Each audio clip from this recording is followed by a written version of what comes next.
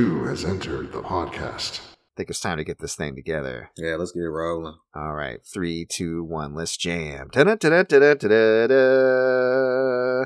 Player 2 has entered the podcast. And we're finna talk about games. And it's going to be really great. May. Minute, jazz. Welcome back to Player 2 has entered the podcast. I am your co-host, Michael Peterson, a.k.a. MC Paper Stacks, and with me, as always, is my co-host with the co-most, Derek Murkison, a.k.a. Full Metal Merc, baby. How was your New Year, sir? It was good, man. And Happy New Year to you. Yeah, Happy New Year. Shout outs to everybody who I didn't answer a call or text back or text or call. We're still good. I'm just really lazy. Right. You know what I mean? And that's a little anecdote I stole from my friend Robert, who kind of put out the same thing. And I feel you, Robert. I am the same way. I didn't want to celebrate it all. I didn't want to validate it. Does that make sense? Yeah, I mean, I get it. Because I'm the same way. I'm just like, y'all know I love y'all, whoever. Mm-hmm. And, you know, if you message me, I'll message you back. And if I don't, I still love you. I tried to. Not many people did reach out, so it's not like I snubbed a lot of people. But right. Like I saw my sister called, and I was already asleep when she called. Mm-hmm. And I haven't called her back yet, and I feel bad. So if you're listening, Christina, I'm gonna call you soon. I'm sorry. Did you do anything to celebrate? No. Well, what I call a celebration is I did some work. I work out of my house, right? Right. And my inventory area is so unorganized. Mm. So I decided that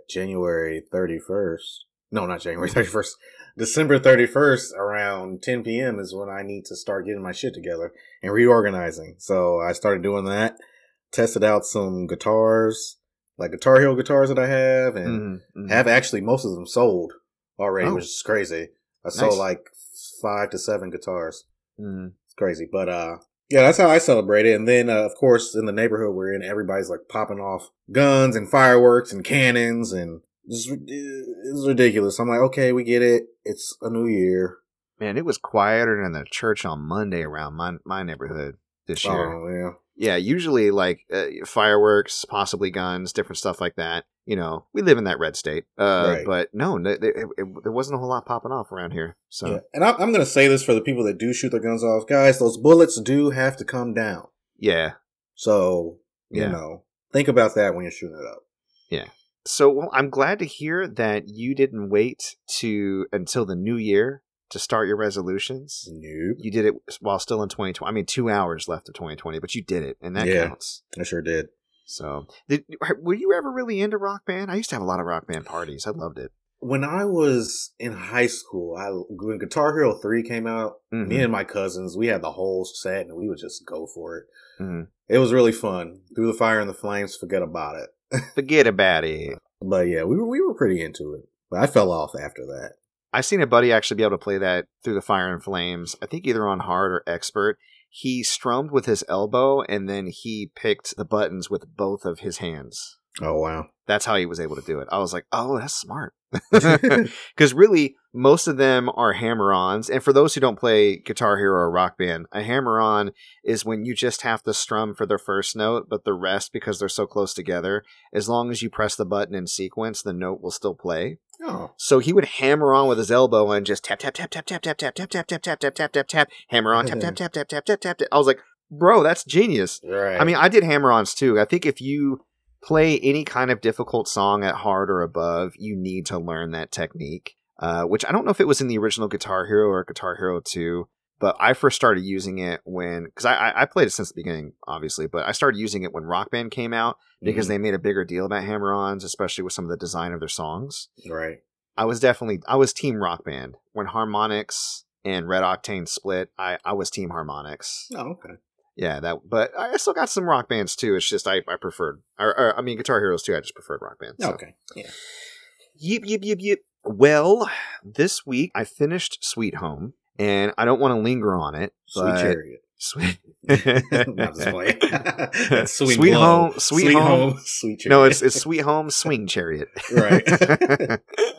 But I won't linger on it too much because I know you haven't had a chance to finish it. Suffice it to say that I thought they stuck the landing on the first season. Yay. And the last couple episodes were super emotional. Okay. Like, I was openly weeping in episode 10. I was like, I was sadder than Sad Boy.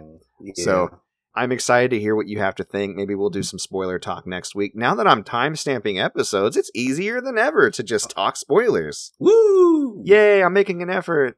So I also saw Wonder Woman 1984 on the HBO Max. Is that what's called? HBO Max. HBO Max. To the max. Yeah. So have you seen it? Do you plan on seeing it? I did plan on seeing it because I thought I had HBO Max, but apparently I don't. So then I just gave up. Okay. Well, you know what? I'm going to save you some time. You don't need to see it. No. It's not good. I know. I'm very disappointed that it's not good. Trust me. I really, really, really, really, really wanted to like this film. It starts off really promising. The opening, and this isn't like spoilers or anything, the opening shoots back to, Diana when she was a child, and they're doing like this Olympic style kind of competition where they have to like race each other to the end, and they have to like shoot arrows with like a particular vial of smoke so you can see who's ahead, throughout the island, and they're horseback riding and swimming and whatever. They show Diana somewhere, where she's not the little girl before she started training, but she's not quite, a teenager yet. Right. Which is odd because her mother's watching and like, yeah, you go. When I was like, I'm pretty sure her mother found out she was training when she was much older and she was pissed about it. But whatever, we'll let that go. Yeah. And she kind of cheats. She takes a shortcut to try to get to the end because she falls off her horse and she realizes she can still get ahead of the other warriors if she slides down on a shortcut. But right before she's about to cross the finish line, a Princess Bride, I can't remember the actress's name, but the tough chick, her aunt that trained her, just yokes her up like, nah, you ain't about to cheat. Right. And you think that lesson will come up later in the movie. It doesn't. And then when the movie starts proper, that's when the problems really settle in. Without ruining too much, let me say one more good thing about the film. I want to try to be as positive as I can. Chris Pine is in it. I'm not going to explain how he comes into it because those who watched the original movie know that, it would be very difficult for him to show up in a sequel. Right. But he does show up through machinations of the plot, and the chemistry between him and Gal Gadot is still really good. And he's really affable as kind of a man out of time trying to get used to the 80s. That's a tough thing to do. Sometimes fish out of water stories can be annoying, but Kristen mentioned it recently when we were talking about the film. She liked how the fish out of water was reversed. Instead of Gal, it was Chris. Right. And they were kind of guiding each other, through. That's about the only good thing I can say about the movie. Everything else is just, if I had to sum it up in one word, I would say lazy. Yeah. Between the plot device to get Kristen Wiig's character to be a villain, it's the same plot you've seen with like Batman Forever and the Riddler, or most recently Amazing Spider-Man 2 and Electro. Nerdy person with glasses, takes glasses off, no longer nerdy, gets powers. Right. It's stupid. I'm not sure if it was coronavirus that messed this up. Maybe they had more ambitious stuff and they just kind of had to wrap it up. I don't know when they actually finished filming. There's just again, I don't want to like spoil it, I guess, for people who haven't seen the film. There's just too many plot threads that don't make sense. And they use this very cliche kind of monkey's paw type style situation where there's like wishing going on and a god is supposed to be behind it, and they have this big lore dump about a god that's supposed to be behind it, but the god never shows up. And the climactic battle at the end is like lame and poorly shot and poorly choreographed. There's more wire work in this movie than a Shaw Bros film. I was like, is this Wonder Woman or Crouching Tiger? But it's sloppy and it doesn't look good, and it's really badly paced. Like about, I think, halfway into the second act, I was looking at Kristen like, this is kind of boring. Like, when's this going to pick up? And then it has a good action scene and it goes right back to being boring again. Yeah, that sucks. And Wonder Woman herself, like in her outfit and everything, is hardly in it.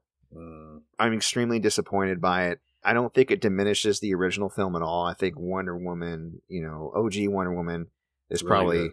One of the best, if not the only good DC movie in the current DC universe. I would throw Shazam in there. Yeah, Shazam was pretty dope. And then I would ironically throw in Aquaman, because it's a stupid movie, but it's a fun watch. Yeah, it's a fun watch. And I don't think there's anything inherently wrong with this film as far as it being a family film. Like, I think kids will enjoy it. My son did. He's 4. He just likes watching the action, and obviously the plot's very simple. But as far as like a discerning comic book fan, as somebody who like the bar is raised because of all the good films you've already seen so far, it does not hold up, not at all. Wow. So that sucks. But let's talk about some happier things, like video games. What video games have you been playing this week, Derek? I've been playing. Well, first of all, I beat Tokyo Xanadu EX Plus, Ooh. and I beat it. So the credits rolled earlier this week, and then it hit me with the generic RPG thing where it's like, hey, you beat the game, but you didn't beat the game. So why don't you go back, load your save file, and then you can beat the game. So you literally have to reload your save file twice to get to the complete ending. Interesting. And so it's not a decision you missed. You literally have to beat it and then load and try again, and then it recognizes that. Yeah. Interesting. Yeah. So Trails of Cold Steel 4 did the same thing. I liked it. I really enjoyed it. Kind of hit my Trails fix a little bit, although not as well as I would have wanted. But the combat was fun, addictive. The gameplay loop was really good. And the story actually ended up being really emotional. I was quite surprised. So interesting. Yeah, that was Tokyo Xanadu, man. And right now on the PlayStation Store holiday sale, it is only $12. Worth it. So yeah, definitely if you're interested in JRPGs, pick that up. A couple of other things that I tried this week: Digimon Story Cyber Sleuth Hacker's Memory. I played the original Digimon Story Cyber Sleuth back in I want to say 2016. I put about 70 hours into it, beat the game, got all the Digimon and stuff. Yeah, when I looked, when it said it wanted to transfer the save data, and it said 68 hours, I was like, I played that game for that long? Jesus. What did you originally play it on? PS4. Okay, and what's it on now? It's on PS4. So, what is this, like a remake or a no. This is a sequel kind of side story game. Oh, okay, like a Miles Morales. Right, basically. Gotcha. And I booted that up, and I don't know. The original one, it took me a while to get into because it was regular turn-based combat, and some of the moves weren't really flashy. It was just show the Digimon getting hit and reacting to the hit. But it wasn't like any special flashy moves. I might continue with it and see where it goes because I really, really love Digimon. I love Digimon more than Pokemon. Digimon is like one of my favorite things from my childhood, so I really want to give it another shot. Ah, okay. Yeah. And another thing that I always try to get into, but I never can, strategy RPG games. I picked up Disgaea 1 Complete on PS4. It was on sale recently too, right? I'm not aware. I feel like I saw it on sale on Switch, but maybe I'm wrong. How much did you pick it up for? Like $5. Oh, wow. Yeah. Yeah, it's never that much on sale on Switch. But yeah, because I mean, it just kind of just came out. Yeah, what'd you think? I enjoy the sprite work. I enjoy the dialogue. It's just the gameplay. The moving around the characters, and it's just funny because I should like it. I should love it. Yeah. But I don't like the moving the characters around the board to make them do things type gameplay. It's too involved for me. There are some strategy RPGs where that doesn't stand out as much. I mean, if you think about it, it's kind of like any other RPG because especially an action RPG, you position your character and then you execute attacks. Right. But I get what you mean. It's way slowed down because you actually have to travel a distance, and on a badly designed map or a game that doesn't consider the extra time it takes to position characters, it can seem, like you said, a little bit more boring or slowed down. Yeah, that's the number one reason why I can't get into Fire Emblem. Have you ever tried Three Houses? Yeah, I tried I did the first tutorial battle, and I just couldn't. I couldn't. And I know that it's good. I know it's good, but it's one of those things. Yeah, I mean, strategy RPGs might not be for you. I think I had mentioned before that you should try Vandal Hearts because it's like the most basic form of that game that I've played that is also very competent and good. Right. You know what I mean? Like, which is rare to find a game that's so welcoming to newcomers, but also really solid. Yeah. I mean, I would say Fire Emblem Three Houses is also very welcoming as well. Plus, it breaks up that gameplay with the Persona-esque school days aesthetic, and all the relationship stuff. So I'd say if you can't get into Three Houses, it's a pretty decent representation of the genre. Yeah, it might not be for you, man. Yeah, and that's okay. Right. But I don't like this guy either for reasons I've already explained on this show. I agree with you. The sprite work is fantastic. The dialogue is a little tongue-in-cheek, but it's pretty good, right? Yeah. And I like some of the fourth wall breaks. I like calling somebody a mid-boss as an insult and them getting upset. Right. Like, I'm a full-on boss. What are you talking about? Right. Come on. To me, Disgaea is an example of just throw everything into the pot. You know what I mean? And it's a little too much. Like, I don't mind for those types of games to get complex, but there's just, it overwhelms my brain to know that every item has its own dungeon that you can do over 100 levels into to power it up. And they throw characters at you, especially on the complete edition, like crazy. And Right. I can't handle it. It's too much stuff all at once. I would rather like just a couple of things to focus on. I'm sure it has its fans. I just can't. What I can do is Donut County. I grabbed it on the PlayStation Store. It was $3.60 or so. Wow. And it is amazing. So Vicky actually bought it earlier in the week for her Switch, and she played it. She's like, "Oh my god, Donut County, I love it!" And I played a little bit of it, and I was like, "Okay, I can get down with this." Yeah. So I bought it myself, and I played it for about an hour and a half last night, and it is so funny. Yeah. It's so funny. The dialogue is so impressive. I think it was made by one dude. Yeah, I believe it was. I know you're talking about the raccoon is probably my favorite character. Yeah, oh yeah, BT. Hilarious. BT, he's good.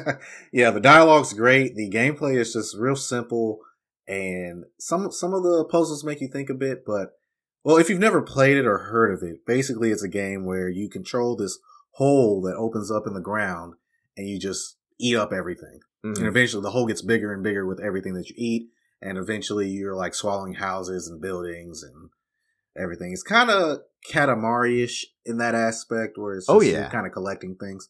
But yeah, it's really fun. It's a real good time. If you guys go to the PlayStation Store, pick it up. I think it's on sale until the 20th. Yeah, So, it's completely worth it. I agree. And it's short, so it's a game you can feel good about finishing. I think you can finish it in like 5 or 6 hours if you play lackadaisically.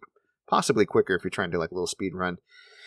And those puzzle aspects, I think, help stand it apart. That and that, like you said, the dialogue. And it does feel like a reverse Katamari. Just to give you an example of one of the puzzles that I thought was particularly funny. Sometimes the stuff that you can naturally pick up in the environment isn't enough to make your hole big enough to proceed. So you have to increase the size of your hole in creative ways.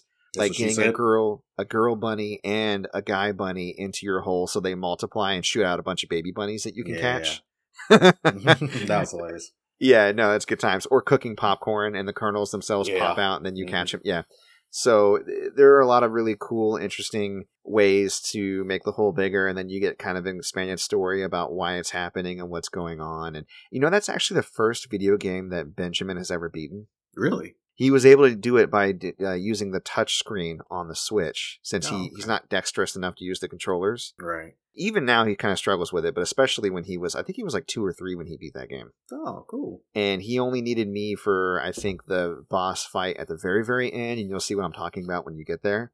And then some gentle guidance on some of the puzzles. I didn't do it for him, but he was kind of like, I don't know how to do this. And I was like, well, look at this thing, Right. He did it pretty much by himself. I was very proud. Cool. So. All right. Well, what are you playing? Oh boy, let me cut through them real fast because most of it's the same. Hyrule Warriors Age of Calamity. I unlocked King Rome and Master Koga. Okay. And I think I'm really close to being done with the game.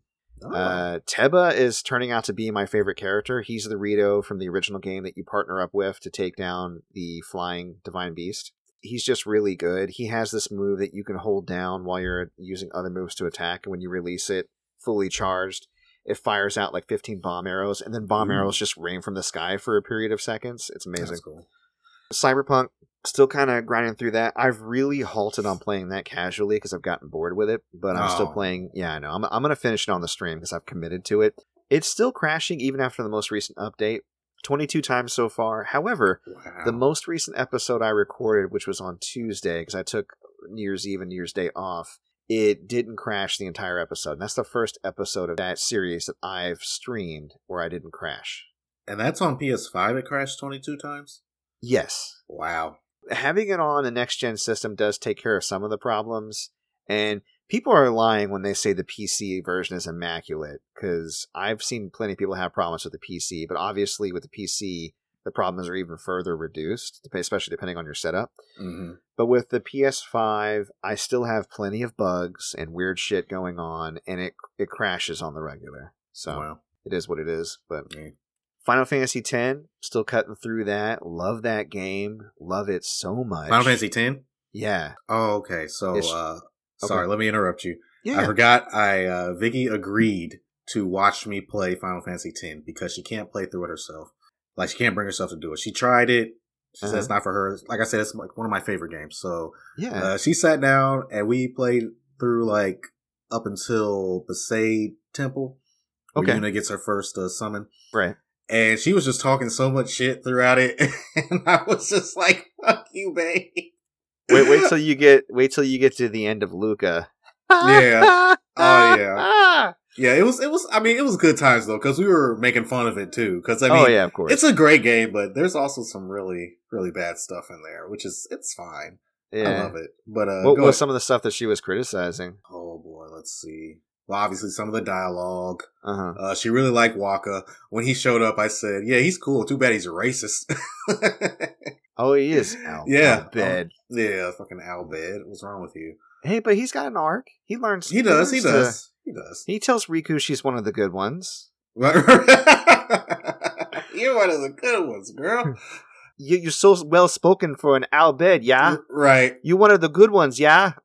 And Riku's like, Basically. thanks. Yeah. And Waka. I told her he's got there's something about Mary hair going on. Oh yeah, he does. Yeah, and she has never seen it, and she didn't even know what I was referring to. So I was like, oh well, basically, Mary uses some of Ben Stiller's hoo-ha juice and uses it on her hair, and it sticks up It's just hair like gel. Waka's. Yeah. Oh yeah. It's great. Yeah, I think I mentioned this last week. When you're exercising, man, a comfortable game. Like I get lost in it. Because a lot of the grindy stuff of that game that I used to hate because it would grind down gameplay, but it also felt necessary. Like playing a ton of Blitzball. Yeah. I'm on the treadmill, just walking away, playing some Blitzball, having the time of my life. So Yeah. I recommend it. Find yourself a game that just makes you feel good inside, like Mom's Oatmeal, and play that Right. while you exercise. It's good stuff. Mm-hmm. Playing some more Smash Brothers just for funsies. I really like the mode, and I've been slowly going through it, where you can go to your collection of spirits and re-challenge spirit battles for a high score, Mm-hmm. and you automatically get a perfect score if you beat a spirit battle without equipping any spirits yourself. Oh, okay. So I've been working on that. I can pretty much do all of the novice and like 1 and 2 and 3 star battles. 3 stars get a little hairy. Yeah. The legendary battles, I don't think I've done a single one without equipping spirits because they're just so unbelievably powerful. Right. And some of the mechanics are just set up to be cheaty. But that's something I've been slowly working on, and also using it to experiment with different characters. Like one day, this week, I decided to try to challenge all of the Metal Gear Solid spirits with Snake, and that was fun. Cool. So, yeah, and the only other game that I played is actually a new game that I tried, and I've been playing it casually and having a really good time with it so far.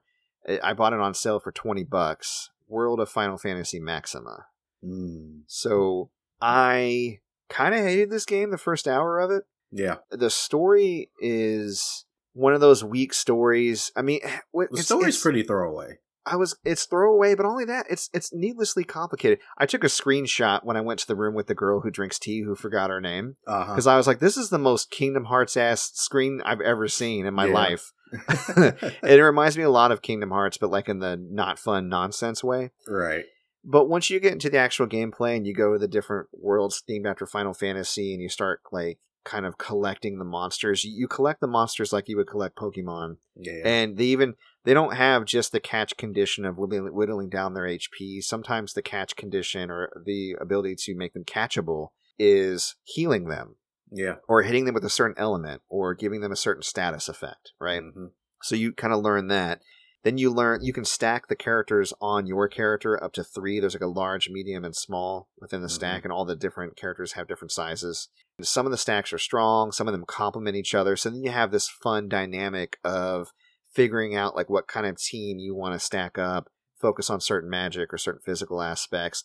Every individual character that you can catch, they're called mirages, like a little behemoth, has his own skill tree that you can fill out and then eventually upgrade the behemoth from like a medium to a large, something like that, right? Yeah, and the stacking is just real silly. It's so silly. Yeah, But it's so fun. It's dumb at first. Like I was like, oh, these characters look stupid and I hate this. But then Chibi. after a while the cuteness kind of gets to you in a positive way. Yeah. And then you get into it. So I definitely thank goodness for I think this is a Maxima edition, but I thank goodness for the fast forward button. Yeah, because I can fast forward through the bad dialogue. Mm-hmm. Like it's still the scene plays out just fast forwarded. So if I'm fast enough, I can read what they're saying and get the gist. But most of it is just long, drawn out jokes and puns that weren't going anywhere anyways, or an explanation of an explanation that I already understood like 2 minutes ago. Like, yeah, I get the tutorial. You're gonna throw up a tutorial page anyways after this dialogue. So what's the point of explaining it and over-explaining it to me? So if you can get past the first couple of hours and actually get into the game proper, like playing through the Cornelia section and listening to the original Final Fantasy music and having a good time with that, I think it's worthwhile, especially as a Final Fantasy fan. Now, if you're not familiar at all with Final Fantasy and you're not a Final Fantasy fan, the caveat is it may not be for you. Yeah, I think the fan service is what carried me through up to this point. I think it's what keeps me interested, to be honest. And the fact that you can summon main characters from other games. Yeah, Maxima automatically gives you Sephiroth and Balthier. And the cool thing is, when you get a summon, because I naturally through gameplay got the World of Light Warrior of Light from the Final Fantasy 1. When you get that character to be able to summon them, you also get their battle music. Mm-hmm. So, and you can set to have battle music just play randomly among all the battle music you unlock. So like a Sephiroth's theme or a song from Final Fantasy 12 for Balthier, a remixed version of the battle music for Final Fantasy 1. That's what I have so far. The more summons you get, the more battle music you have access to. And then you can set it to just that particular song or like I said, like a random assortment. And that's cool. It keeps battles fresh because different songs will play and I kind of enjoy that. Yeah. So. Does it give you the Sora summon? I haven't gotten one so far. Okay. So I think he was DLC. Oh, he was but DLC? I had him, so it might have been pre-order bonus or DLC, but yeah, that was dope. Could be. I don't know how. If I see that they incorporate him in Maxima, I'll let you know. But so far, there hasn't been any hint of Kingdom Hearts other than the way it looks and acts. Right. Other than the entire damn game, yeah. So, yeah, I'm enjoying it, and I'll probably continue to play that casually for funsies on the Switch. And I don't think it's on. I think the Square Enix sale actually ended, especially by the time this recording, but also especially by the time this comes out, unfortunately. I wouldn't have been mad if I paid $40 for this, but I was glad to get it half off. And honestly, this, among many other games on the Switch, and I know on the other platforms, Square Enix has been putting them on 50 to 60% off on the regular. So if you wait long enough, it'll come back around again for you. Cool. All right, well, I think we should get into gaming news. Yeah, now, we talked last week about doing our top 5 games of 2020. I'm really excited to get into that, but let's kind of power through a couple of newsy bits before we get to that, and then we'll go to our top games, our bottom game, all that good stuff. All right. So you heard this rumor too, because we were chatting about this before recording, but we got the list of free games for PlayStation Plus for January. We got the PS5 version of Maneater. We got Greedfall and Shadow of the Tomb Raider. Friend of the show, Deshaun Cardell Manning, he actually really gushed about this in an earlier episode of the podcast, how he was really recommending Greedfall. I went out and bought it, but I haven't got around to playing it. But now you don't even have to buy it if you don't want to, because it's coming out for PlayStation Plus, so there's really no reason not to try the game. And Shadow of the Tomb Raider, I mean, don't I say anything about it. But the interesting thing that is going around, it's a rumor that started on Reddit with a copy of an email that a customer got offering them a refund because they recently purchased the PS5 version of Maneater, and because it was coming out on PlayStation Plus, they were offering them a refund for it. Now, I've never heard of something like this. Yeah, that's definitely not Sony's usual prerogative, and it's honestly not on them to refund them. Yeah, because there's a couple of things about that. You don't technically own the game when you get it on PS Plus. Right. You have the license for it as long as you're a PS Plus member, and they actually allow you to still buy it. And Xbox Gold does this too. They allow you to buy the game so you own it no matter what, but the fact that they would offer a refund for a game that they're not technically giving away, they just let you have access to it. it sounds a little fishy. So, No. friends, if you have PlayStation Plus, keep an eye on your email, and you recently purchased Maneater on PS5, keep an eye on your email, see if it actually offers a refund. Let us know. I'd be interested to hear if anybody else has actually experienced this. I have it on PS4, so I never really plan on buying it on PS5, but now I know it's nice. I can just download it. That's cool. Right. But that's the rumor that's going around, and if it is true, it's actually kind of huge because it makes being a little bit iffy about buying older games because you feel like they're going to go on PS Plus soon, or being upset because you just bought a game that went on PS Plus, sting a little less. Right. So we'll follow that story as it develops. There's been an incredible prank being played on PS5 and Xbox Series X scalpers lately. Suck it, scalpers. Suck it, scalpers. You know what people have been doing? What have they been doing? They have been offering to purchase these overpriced consoles and arranging for the scalper to drive hours and hours to a location to meet them and not showing up. That's amazing. Which, kudos. Like, I get that scalpers are out here trying to put food on the table, but we've previously discussed when you take something that's scarce and go and buy up as much as you can so no one else can get it when they just want to get their own, and then you plan to sell it for double, 3 times, 5 times the price, whatever it's going up to, you suck. Yeah. And you deserve to drive for 2 hours for nothing. Yeah, and here's the thing about that. You say they're trying to put food on the table, but you have enough money to buy 8 PS5s, 10 PS5s, 15 PS5s. You already have money to put food on the table. You're just doing this extra stuff so you can have some extra money to play with. Yeah, because this isn't a sustainable business model. It's not like this type of thing happens every single month. You're taking advantage of an opportunity to take advantage of people.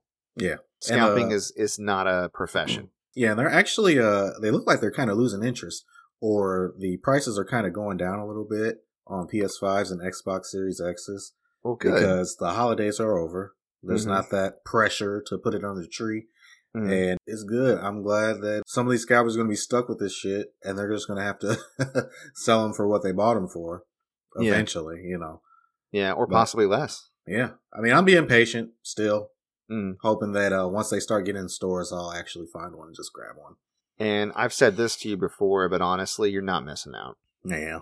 It's neat to have that new piece of tech, and I understand the want for it, but it has not changed my life significantly. The only thing it has allowed me to do is play Cyberpunk before all the patches fix the game. Yeah.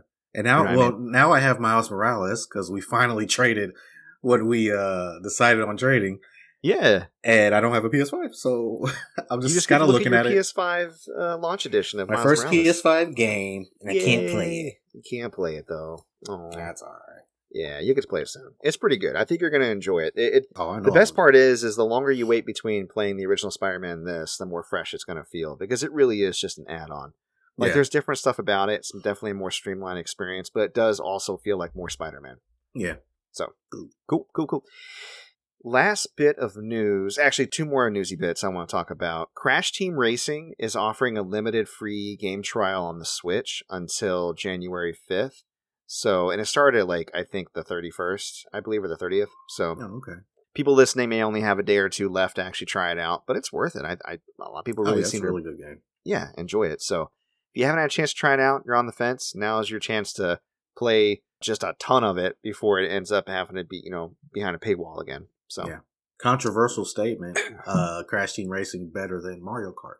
It is controversial. Yeah. What makes it better? I don't know, man. I honestly don't know. It just. I mean, is it the driving? It controls better to me. The levels are Mario Kart levels are dope too. I don't know. I inch more towards Crash Team Racing, probably because I had it on PS1 when it came out.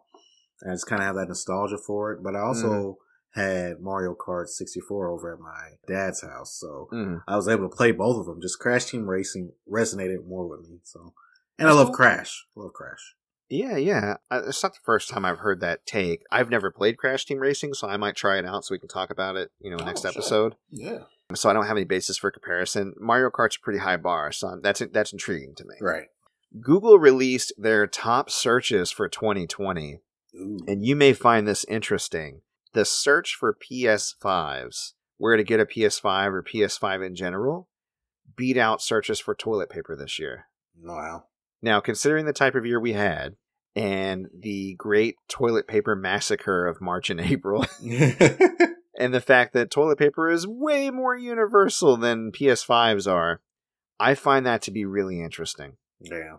Yeah, it's a little tidbit for you. Apparently, at least in America, I don't know if this was international or not, but I know at least in America, I'm sure it wasn't.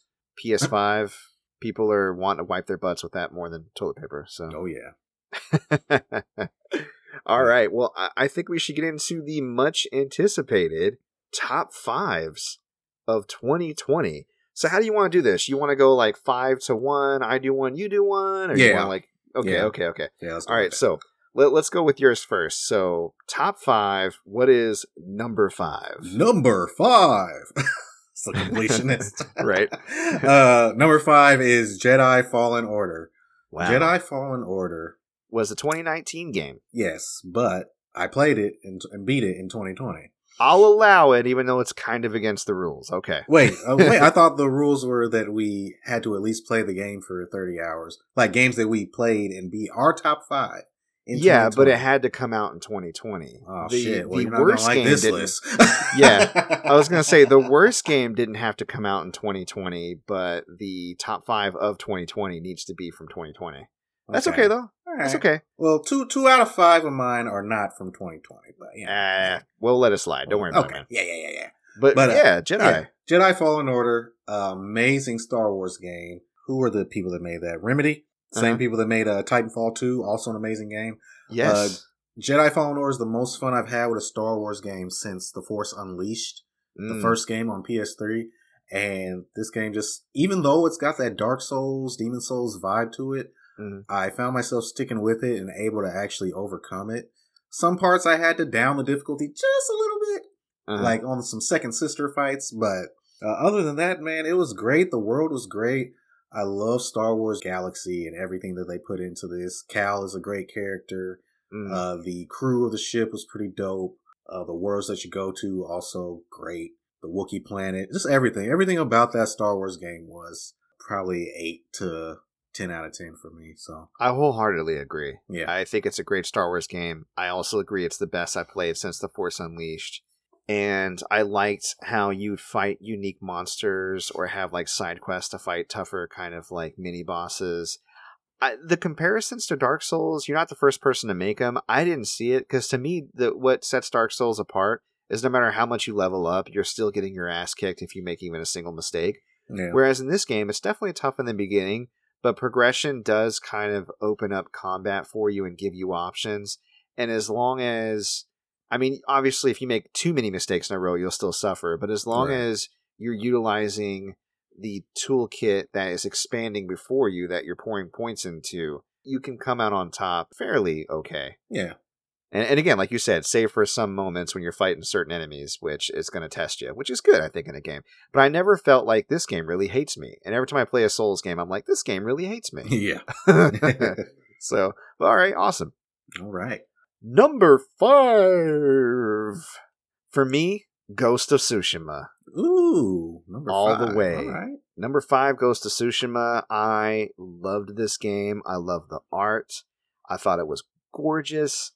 I loved the samurai gameplay versus stealth. It's one of the few games I've played that has action and stealth, and they balance really well, and they both feel super viable. You know what I mean? Yeah. Usually stealth I always lean towards because it just fits my gameplay style more, but I enjoyed fighting in the open just as much as stealth, and I never felt like I failed or did a combat encounter sub-optimally if I broke stealth in the middle of an engagement to do some physical attacking. It all just felt natural to me, right? Yeah, right. Combat, probably the best this year that I've played in a game, as far as like the entire combat system itself, save for maybe one other example that's really kind of apples to oranges, but definitely top 2 or 3 combat systems that I played and really makes that game what it is. Number 4! Okay, now number 4. Since we came up with that rule, I can't replace this one with a game that came out with 2020. Okay, so I'll let you know first. It was Xenoblade Chronicles 2. Okay. Amazing game, love it. But, and this next one's also kind of cheating, but it's Yakuza 4 Remastered, which came out earlier this year. It counts. In a collection. Okay. It counts. Yakuza 4 is probably my second favorite Yakuza. Well, I don't know. There's so many.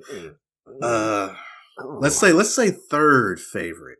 Is that the one where you play as the loan shark? Yes. Got his money? Okay. Yes. That's the one I've played through the most. I really love the part where you have to fight that guy that wears underwear on his head. Right, yeah. Yakuza 4, because Yakuza 3 left a bad taste in my mouth because it just wasn't that good. Okay. But Yakuza 4 pretty much did everything right, introduced new playable characters with interesting backstories that all kind of came together to create this awesome story. And the showdown at the end is one of the most badass Japanese things I've ever seen in a game. Cool. And it's just, the dialogue is always there. The cutscenes are great. The combat is great. The character moments are awesome. I can't gush enough about the Yakuza series as a whole. And I'm going to talk more about that later when I talk about my backlog stuff. But, great. Yeah, Yakuza 4. All right. Number 4 for me, Marvel's Spider-Man Miles Morales, man. Ooh, baby. It is in the top 5 this year of games I've played that I enjoyed. The thing that I think is really great about Miles Morales is it's in the same city as the original PS4 Spider-Man, but the city feels different. They really fleshed out Harlem since that's where Miles lives, and they kind of gave it a winter makeover to make it feel like it's a different point in time for the city. Mm-hmm. But the landmarks and the way that the mission structure goes, I had Harlem and other parts of New York pretty much memorized, so I almost could navigate without having to look at the map by the end of the game, which was cool. They did a really good job on all of Miles' different outfits. A lot of them look amazing. There is, a little bit of side content. Some of the stuff that people complain about in the original game where you're not playing as Spider-Man, you're playing as like his roommate or something like that. There's a little bit of just Miles in here, but it's not long enough to like overstay its welcome.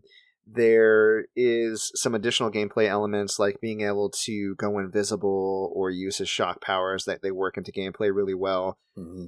I could definitely have played a longer game, but the experience I got, I didn't feel like it was lacking or cut short. I felt like it was concise.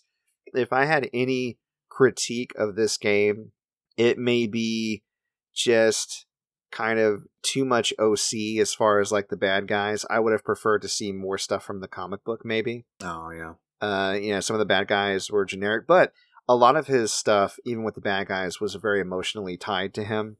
And it made for great scenes. I love some of the post-game stuff about him interacting with his mother and his father. It's really good. So, and probably the breakout costume of the year and the thing I enjoyed the most and had the most jovial time with, Bodega Cat costume. Yeah, Spider Cat. Just having Spider Cat pop out of your backpack and bat at the air and hearing meow while you're doing your combos. It's beautiful. Also, I can't quite explain it, but I've played both games this year, the remastered version of Spider-Man on PS4 and this. Mm-hmm. The web swinging and the trick system and the animations in Miles Morales are butter smooth. You really do play with all the exaggerated swagger of a lightsaber. I don't know what happened. I can't believe it's not butter. I was trying to get through that without laughing. But no, like they did. I could tell that they made some tweaks to the system they'd already kind of developed in PS4 Spider-Man. And I'm really excited to see what happens in the sequel because it feels somehow even better to play Spider-Man in Miles Morales than it did in the original Spider-Man. Like they upped the game. Again, they're not substantial tweaks, but they're noticeable. And that's something because I thought the original animation and kind of movement and everything in the original Spider-Man was already top notch. And somehow they put it a couple notches above. Right. Yeah, so, man, that's them resources for you. Yeah, baby. Woo, number 3. The Legend of Heroes, Trails of Cold Steel 4. One of the longest titles you'll ever hear from a game, but one of the most satisfying conclusions to a saga that I've ever played. So if you don't know, if you're not in the know, the Legend of Heroes series started with Legend of Heroes Trails in the Sky. That had 3 parts to it, and then there were 2 other games, Legend of Heroes, Trails of Zero, and Trails of Azure. And then the Trails of Cold Steel series, 1 through 4. So Trails of Cold Steel 4 is the culmination of 9 games of story. And I've only played the Cold Steel ones, but they did a good enough job of letting me know the lore and the backstory without me feeling too left out for not having played the old games. Because the old games, some of them are only available in Japan or through fan translations and shit that I'm not trying to go through. in order to play. But Trails of Cold Steel 4 gameplay system really upped it from 3. It's turn-based combat. The dialogue, there's a lot of dialogue. It's really good. The characters are really good. A lot of old characters come back. At a certain point, you have about 20 party members, but I think there's about 30 to 35 that you can play with throughout the entire game, which is crazy. It seems like a lot, but the way that they kind of place them throughout the story, it's like, oh, cool, now I get to play as this person. Oh, now I get to play as this person. Oh, this person was against me a little while ago or 2 games ago, but now I'm playing as them here. It's really cool. It's really sweet. Very satisfying ending. It does that Tokyo Xanadu thing where I think most Falcom games do, where you kind of reload your clear data and then you get the true ending. That's or cool. You can fight the true last boss. So Trails of Cold Steel 4, amazing series. If you have not played it, I've gushed about it enough on this podcast to let you know that if you are into JRPGs, it is something you should be on the lookout for. And actually, pretty hard to come by now that I think about it, because I haven't seen Trails of Cold Steel 1, 2, 3, or 4 out in any of my thrifting adventures. None. Yeah, definitely something I'm going to want to try. I know you loaned me one for a while, but I couldn't fit it in. Yeah. But eventually I want to try it out. And the more I think about that mechanic you talk about where you finish the game and reload your save file, the more I like it. Because you think about a game like Persona where there's always this true ending that you can miss if you make certain decisions. It's always kind of obvious what decisions you're supposed to make. But you miss out on the bad ending if you don't want to have to do some reloading and whatnot. But the fact that they just kind of force you through to the vanilla ending and then go, but wait, there's more. And then you get to experience both as part of the normal gameplay loop. I dig that. Well, there's extra stuff that you have to do, but it's not too out of the way. You know what I mean? Like it'll be like side missions or shit, which you're going to want to do anyway. So yeah. Totes. Trails of Cold Steel. Cool. Number 3. So for me, number 3, 2020, gotta be Persona 5, The Royal. Oh, man. I gotta tell you something, man. I didn't get this when it dropped day one because I was like, how much different can it possibly be from so different? Right. So different. The quality of life change. Like, this is the special edition. We meant to release this, but we didn't have enough time. Here it is. And the extra story bits, the quality of life changes, the changes to combat, the way the characters interact, the extra... This is definitely... If you've played the crap out of the original Persona 5 and you're on the fence, if you liked Persona 5 even a little bit, go for the Royal, because it's like Persona 5 in every way, but just everything elevated to 11. It's amazing. I think we talked about this before. It's probably one of the greatest, if not the greatest JRPGs of all time. Yeah. Like, Persona has had a long history of refining up to the opus that is Persona 5. And I got on board, I think, with 3. Didn't you start with 4? I started with 4, yeah. Yeah. And 3 and 4 are definitely great in their own right, but 5 just took it to that next level. It oozes style. It oozes a feeling of just cool, you know? Yeah. I don't have any other way to describe it. Everything is something that you never knew you needed, but now that you have it, you're like, why doesn't everybody else have it? Right. You know? It just slips in there like, this is the way it always should have been. And everything else in your life loses color after it. Wow. That's why it's my number 1. I mean, no, my number 3. Yeah, see? You never saw it coming. You never saw it coming. No, so that's number 3 for me. Yeah, and I actually, you can get it really cheap now. Yeah, surprisingly. I saw it at Disc Replay, which is a chain in the Midwest, for $16.99. And I was like, that's incredible value. Yeah. It is incredible value. It's a great game. Number 2 for me is... Does number 2 work for? He works for the Ghost. The Ghost of Tsushima is my number 2 game of 2020. I gotta say, man, just to add on to what you said earlier, because you said enough. But the multiplayer really pushed this over the edge for me to get to number 2.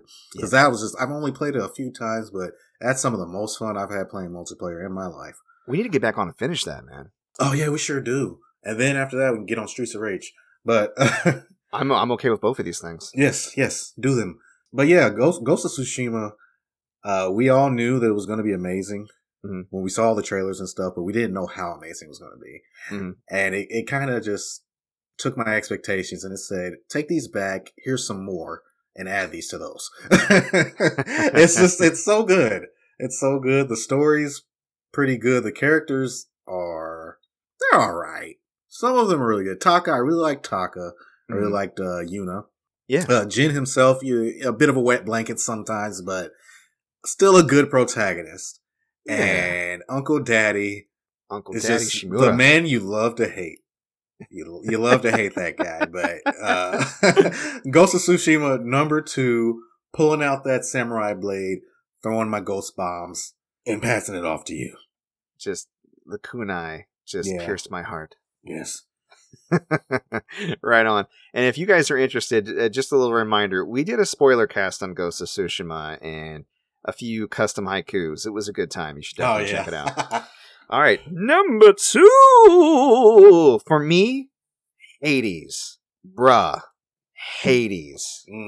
Bruh. Hell. Hades is amazing. Hades is the single most greatest roguelike I have ever played. And there are a ton of awesome roguelikes out there. You know, Dead Cells, Binding of Isaac, Rogue Legacy. What sets Hades apart is the fact that it takes that roguelike formula of dying and going back and restarting and trying to get further and further in that run, learning the enemy patterns, learning the levels, you know, a little bit of light, you know, leveling, but not too heavy, just enough to kind of help you kind of get further and further. And it incorporates it into the story, since you are playing Zagreus, the son of Hades, and you're actually trying to escape Hades, and you can't permanently die. So every time you're defeated by the denizens of Hades, you go back to start. Hades, your dad, teases you a bit, like, you're never going to get out of here, you're bitch made. And then you try again. Ironically enough, he made you.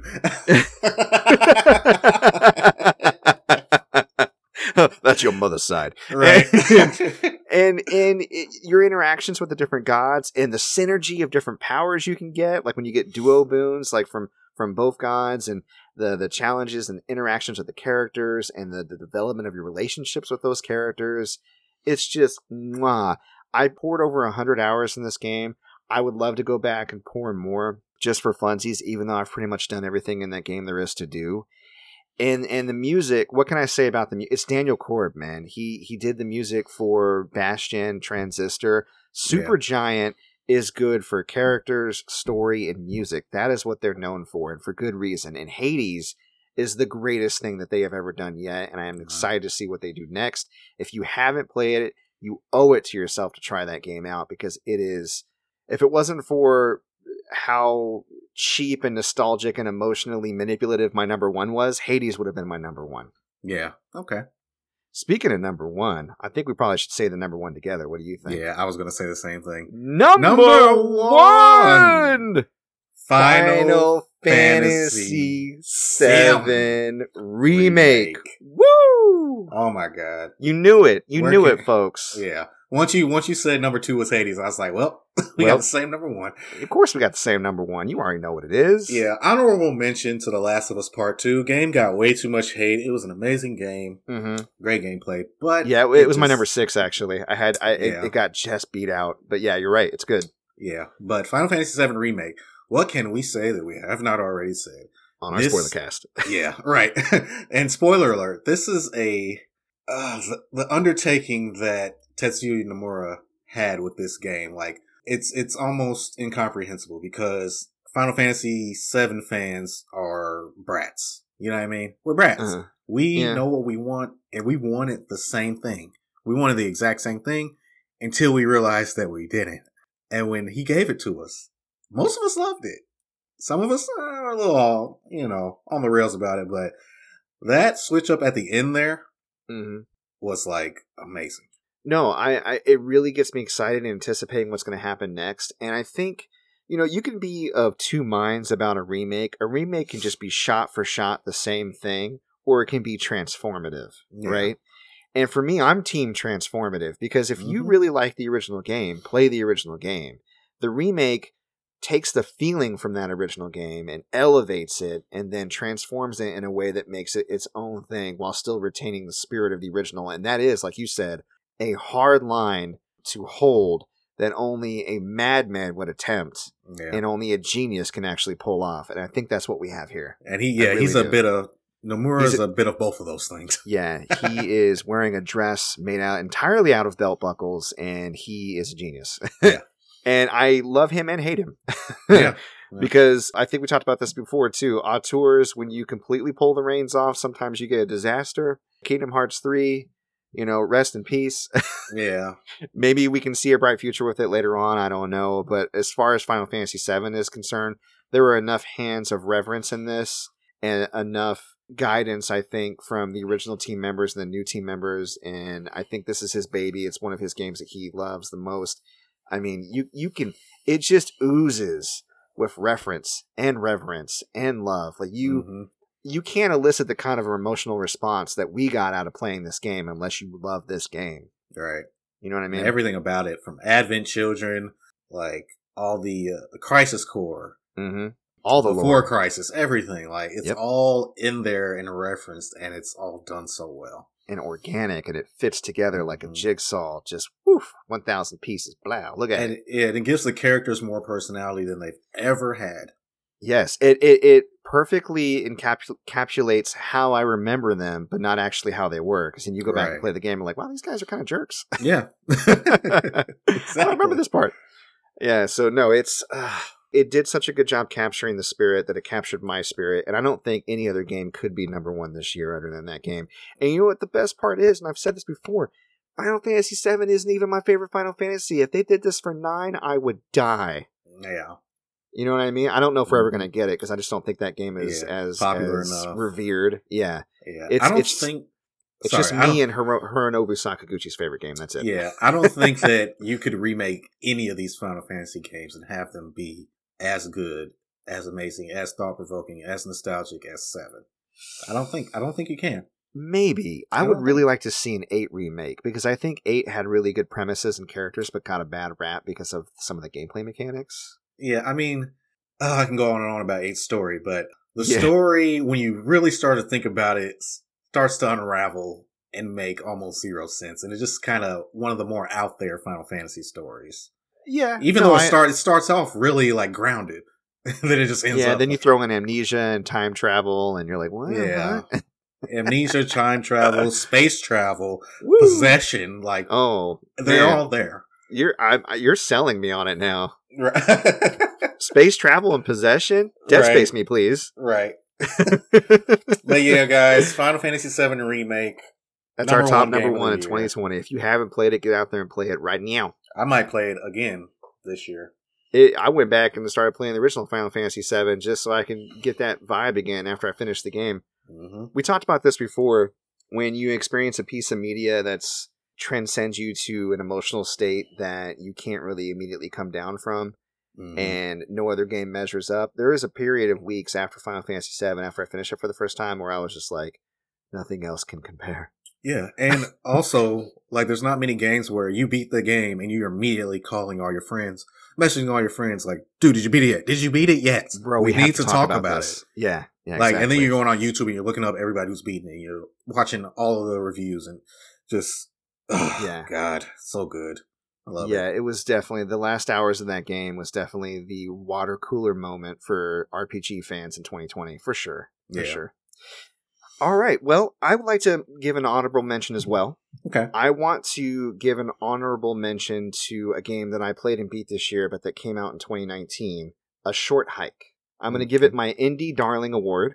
A Short Hike is a short game, but is no less good for it. It is a tight, concise, fun, cute experience. It put me in a very good mood. It actually has a surprisingly heartfelt ending, and I really enjoyed kind of navigating through it and meeting all the different characters in it and doing all the little organic side quests that come up as you explore this little island as a bird who is on her summer vacation. It's pretty cheap. I recommend going and checking it out if you like indie games or kind of more chill experiences. I think it's definitely worth it. So yeah, I think at this point we should go on to our worst game. Now, I cheated a little bit. I said we should do one game. It's It's funny. I didn't think I played that many bad games this year, but then when I look back, I was like, there was 3 in particular I wanted to mention, so I gave them all their own awards. There's 2 games I think I'm going to say are the worst games, and 1 I'm giving a dishonorable mention. Okay. So, but let's go with yours. What'd you have? The worst game that I played in 2020 was Marvel Ultimate Alliance 3: The Black Order. Oh, no. Man, when I say that I had been waiting on a sequel to Marvel Ultimate Alliance 2 for so long, and this game came, and I was so excited when I saw the first trailer, and then it just let me down so hard. What about it did you not like? Let's go over it together. I don't like that it does that thing that ever since the MCU has become a real popular thing that all other forms of Marvel media do. It uses the movies, the MCU movies, and the characters and everything, and it doesn't venture really outside of the movies to the comics for the plot, for the main plot. So like this game uses the Black Order and Thanos and the Infinity Stones, and we've seen it in everything. We've seen it in the Avengers shows and the movies and now the game, and it's just like, I'm getting tired of it. Yeah, but they've kind of, just to push back on that a little bit, I get where you're coming from, I completely do. They kind of always done that. I mean, if you look at X-Men Legends 2, they ripped jokes directly from the original X-Men movie, like the whole Wolverine flipping people off with his middle claw. And when Apocalypse was really big, they were doing an Apocalypse storyline. And with Marvel Ultimate Alliance 2, the whole Civil War thing, like they just pick popular stories that are either in print at the time or popular in parallel media, and they elevate that because that's the story on the public conscious at the time. You've seen like the main characters that get featured shift, like you said, depending on the influence of whatever is popular at the time, whether that be Spider-Man or the X-Men movies originally, now the Avengers. And I think that helps because there are new fans developing for those types of stories and those types of characters. While I had some grievances with Marvel Ultimate Alliance 3 myself, I wasn't so much worried about the story they picked as long as the execution was okay. Would you say the execution was bad on that? Yeah. I mean, it was pretty bland, pretty cookie cutter. And when I say that they use the stuff from the movies too much, like the movies, the MCU is front and center. It's everywhere. Now, when you were talking about, using the Civil War storyline and the Apocalypse in the comics, like at that point in time, at those points in time, I wasn't playing or reading comics. So these were new things for me, and they weren't like thrust in my face like in the movies and everything. So when I'm playing the Black Order, I'm just like, okay, I get it. Thanos, the Black Order, the stones. We got to get the stones. Oh, somebody gets the stone and does something with it, and then we got to get it back. And then it just gets tiring. I'm tired of the stones. I really am. That's fair. I was actually more, as far as disappointment in Marvel Ultimate Alliance, I was more disappointed in Marvel Ultimate Alliance 2. I feel like X-Men Legends 1 was a valiant effort, but they were missing a lot of things. They were missing expansive trees. They were missing a new game plus. X-Men Legends 2 added all that in, and I thought the powers for the characters, it was perfect. Yeah. The powers for the characters are really cool and creative, especially for Magneto and Juggernaut. I love them in that. Back when CG cutscenes were like just everything. Yeah. That Angel turning into Archangel scene was just... I'm going to go watch that when we're done. Yeah, no, it was really cool. Definitely. And the Marvel Ultimate Alliance 1, there was a lot of great things about that. There were divergent skill trees. You went to very much varied worlds. I will agree with you that the story was a little more unique, and they really played a lot with like a lot of the B content from the games to bring out some interesting environments. I like the arcade mode where you competed for points. I like the combo system that they had that they kind of refined from the original X-Men Legends games. And they took all of that away in Marvel Ultimate Alliance 2. You really only had like one kind of skill set or power set to go through when you could kind of alter it a little bit, but not near as much customization as 1. And they removed even more, admittedly, in 3. Like there's no combo system, no grabs, and zero customization. You just have the powers you have. And I think that streamline of gameplay makes it feel more, and it's appropriate. I think that the Warriors developers, Omega Force is one that developed this game. It feels more like a Warriors game rather than an RPG. And I think the stripping away or dumbing down of its RPG roots is what really sealed it for me as far as negative things about that game. I still really enjoyed the game, obviously, since I played it a ton this year and last year. But I get your grievance. I just think the story's never been like super great in these games. What really attracted me was the gameplay, and that's the thing that's been stripped away more and more for me. Yeah. The gameplay in this game, not amazing. Yeah. Honestly, to me, the first game was my favorite as far as gameplay. Marvel Ultimate Alliance? Yeah, which is crazy. Okay. But that's great. It's a good game. All this to say that Ultimate Alliance 3 is not a bad game. No. It's just the worst game that I played this year. You know what? That's actually not bad. If you bottom out of Marvel Ultimate Alliance 3, then I think you're doing okay. Yeah, so yeah, it's not a bad game. Don't email us saying, I can't believe you didn't like this. No, definitely add Derek for that. Sure. Yeah, yeah, it's not a bad game. It's just the worst one I played. And I play bangers, man. Bangers all year. It was a great year for games. I mean, I hadn't mentioned it before, but we talked briefly about Last of Us. I've finished and played some great games this year. Last of Us Part 2, Resident Evil 3, Food Truck Tycoon Asia Cuisine. I could go on.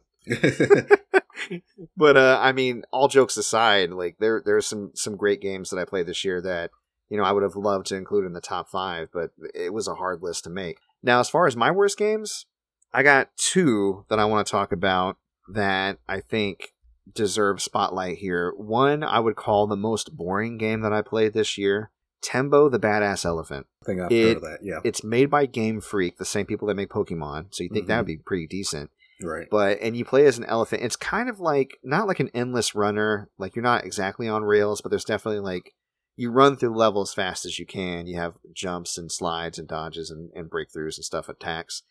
And you're trying to like save all the people and get through the war zone with your war elephant. Mm-hmm. And I don't know if it's just the level design or how slow or tanky that the elephant moves, which kind of makes sense, but juxtaposed against the gameplay wanting you to move through gracefully and fast, it doesn't click for me. And I remember I played it for a Blind Play Wednesday this year. I only allot an hour for that show, and I couldn't even finish the hour. Oh, wow. In the middle of the stream, I was like, guys, I am so bored. I'm just going to switch out to a different game. Wow. And I've never done that in a stream before where I was like, this game sucks so bad, I need to play something different or I'm going to just cut the stream.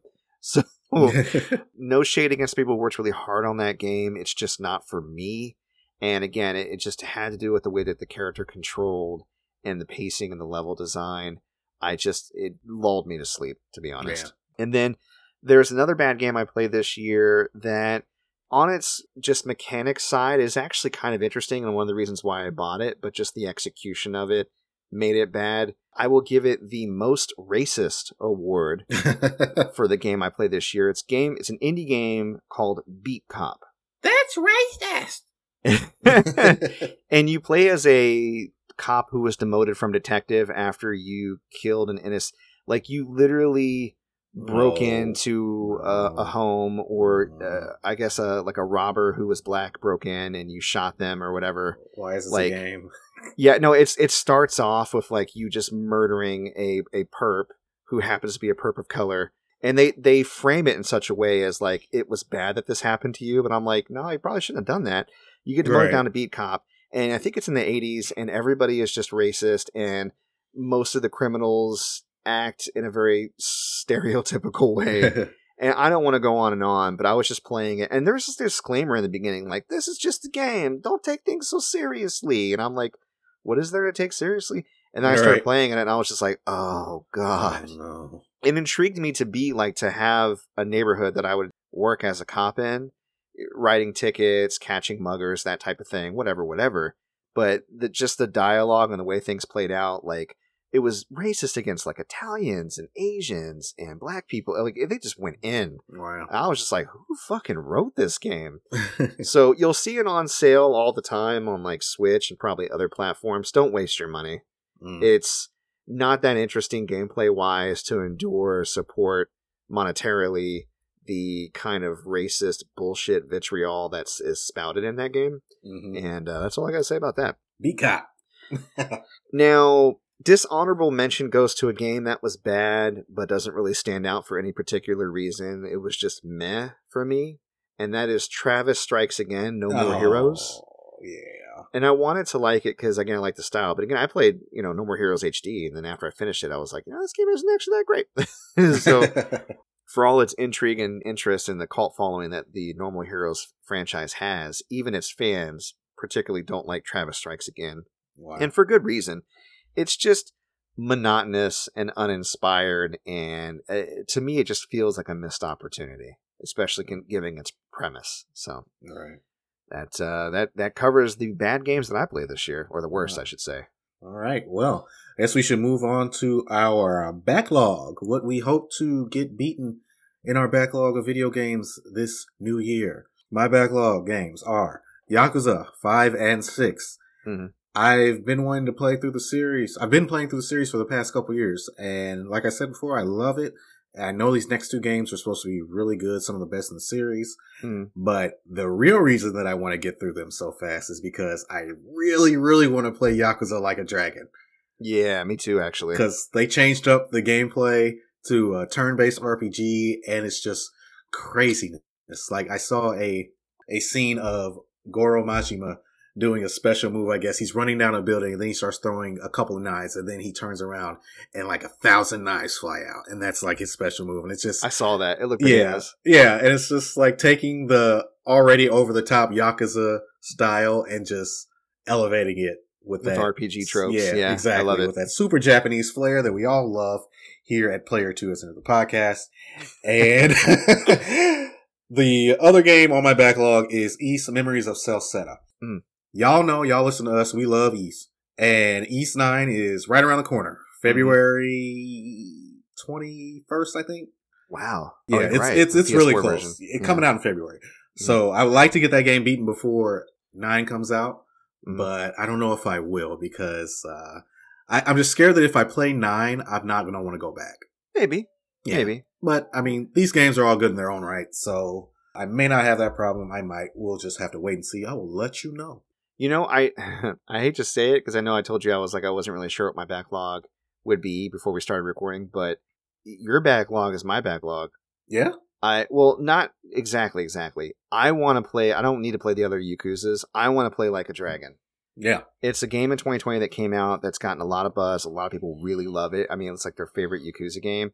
And I really didn't expect it because I thought it was such a switch up from the original formula with the brawler style. Yeah. That it would be divisive. But it just seems like unanimously people love this game. And I heard it's one of the few Yakuza games, if not the only Yakuza game, that they actually did English voice acting for. Is that true? Yeah, I think so, man. Yeah, so, and that was one of my barriers to entry. We talked about it before. It gets a little exhausting when you're playing a video game, which you do for a lot longer than, say, like watching a show. And again, with animated, I prefer the dubs than subs, right? Mm-hmm. So, whereas I watch Sweet Home with the subs, because it's live action, I like the Yakuza with the dubs, but I have no dubs. Right. So, if that's true, if I heard that right, I extra want to check it out. And like you, I picked up Memories of Celceta, and I would like to play that before 9. I have a little bit more time, because my 9 is the Switch version, which ain't coming out till the summer. Oh. So, and I don't mind waiting, because I got Persona 5 Strikers to hold me down, which launches me into my most anticipated games of 2021. Oh, pew, pew, pew, pew, pew, pew, pew. 2021 anticipated games. I'm Aziz Ansari. Oh no, you should! So, just to rattle them off, these are the games coming out this year that I'm most excited about and I really want to play. First, Dungeons & Dragons Dark Alliance. It's actually following the Legend of Drizzt Heroes, like that whole kind of series of books, and I've read them and I love those books. They're some of my favorite books. Drizzt Do'Urden is one of my favorite literary characters of all time. Mm-hmm. So I'm super excited to play that. Nerd. Plus, big fan of Dark Alliance, like back in the PS2 days. I didn't have a PC, but I played the Baldur's Gate games on PS2. And total nerd. But those games, like, I met Drizzt Do'Urden through those games. And then I was rapping with somebody at my old machinist job.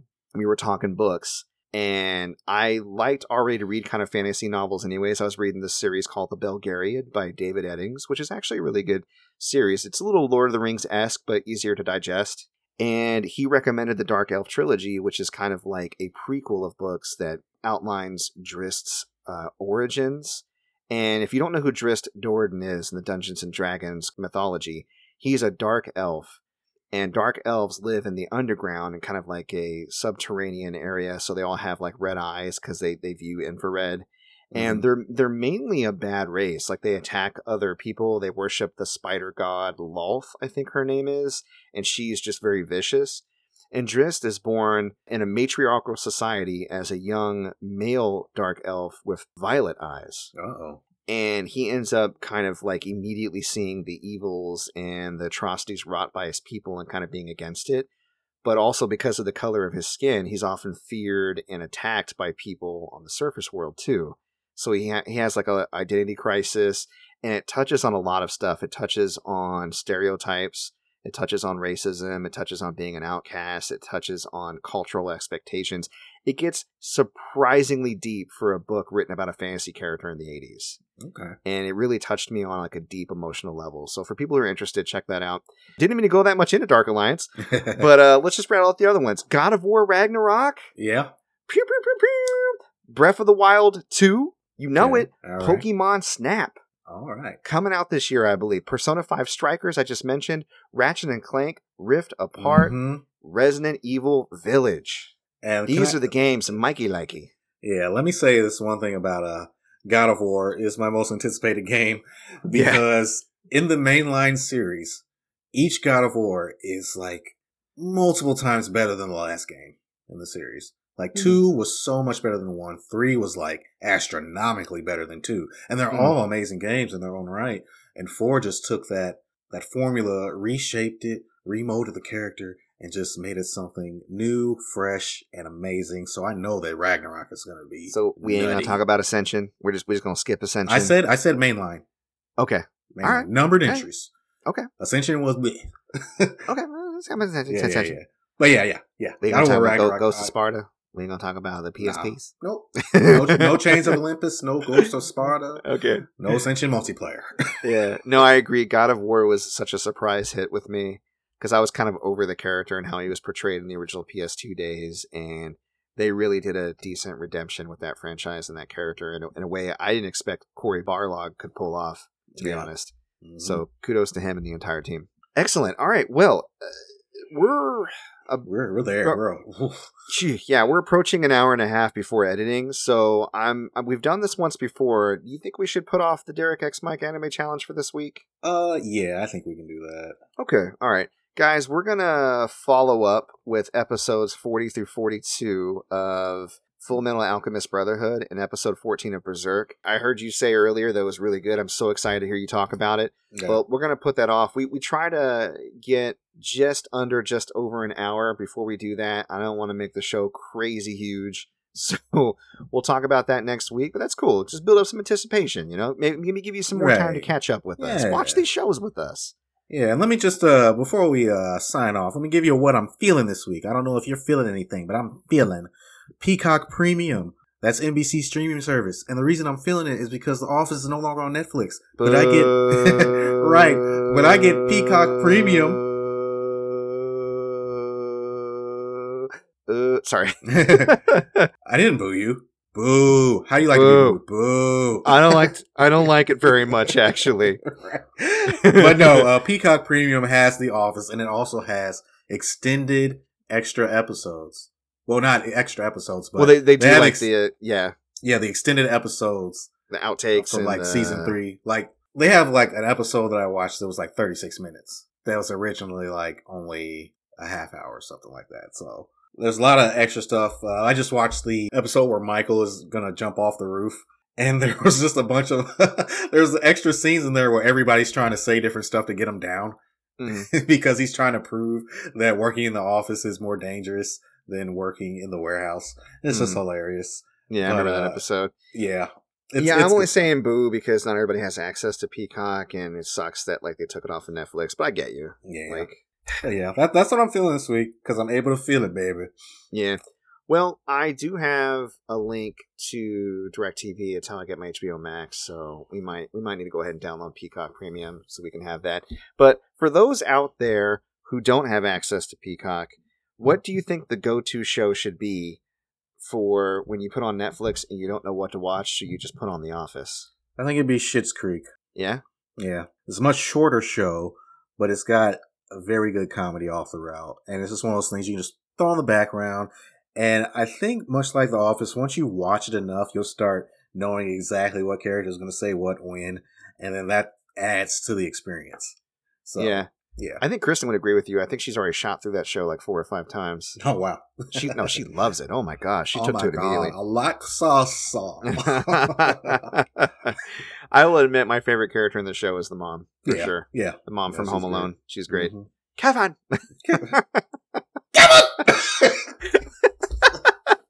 Okay, for me, the show that if I'm on Netflix and I'm like, I don't know what to watch, I'm just going to throw on Queer Eye now. I think that's the show I'd like to have on the background. Okay. Every time I see the episode description and think back on the episode, I'm like, that one was okay. And then I watch it. I'm like, no, it was way better than okay. Right. My tears. I love those guys.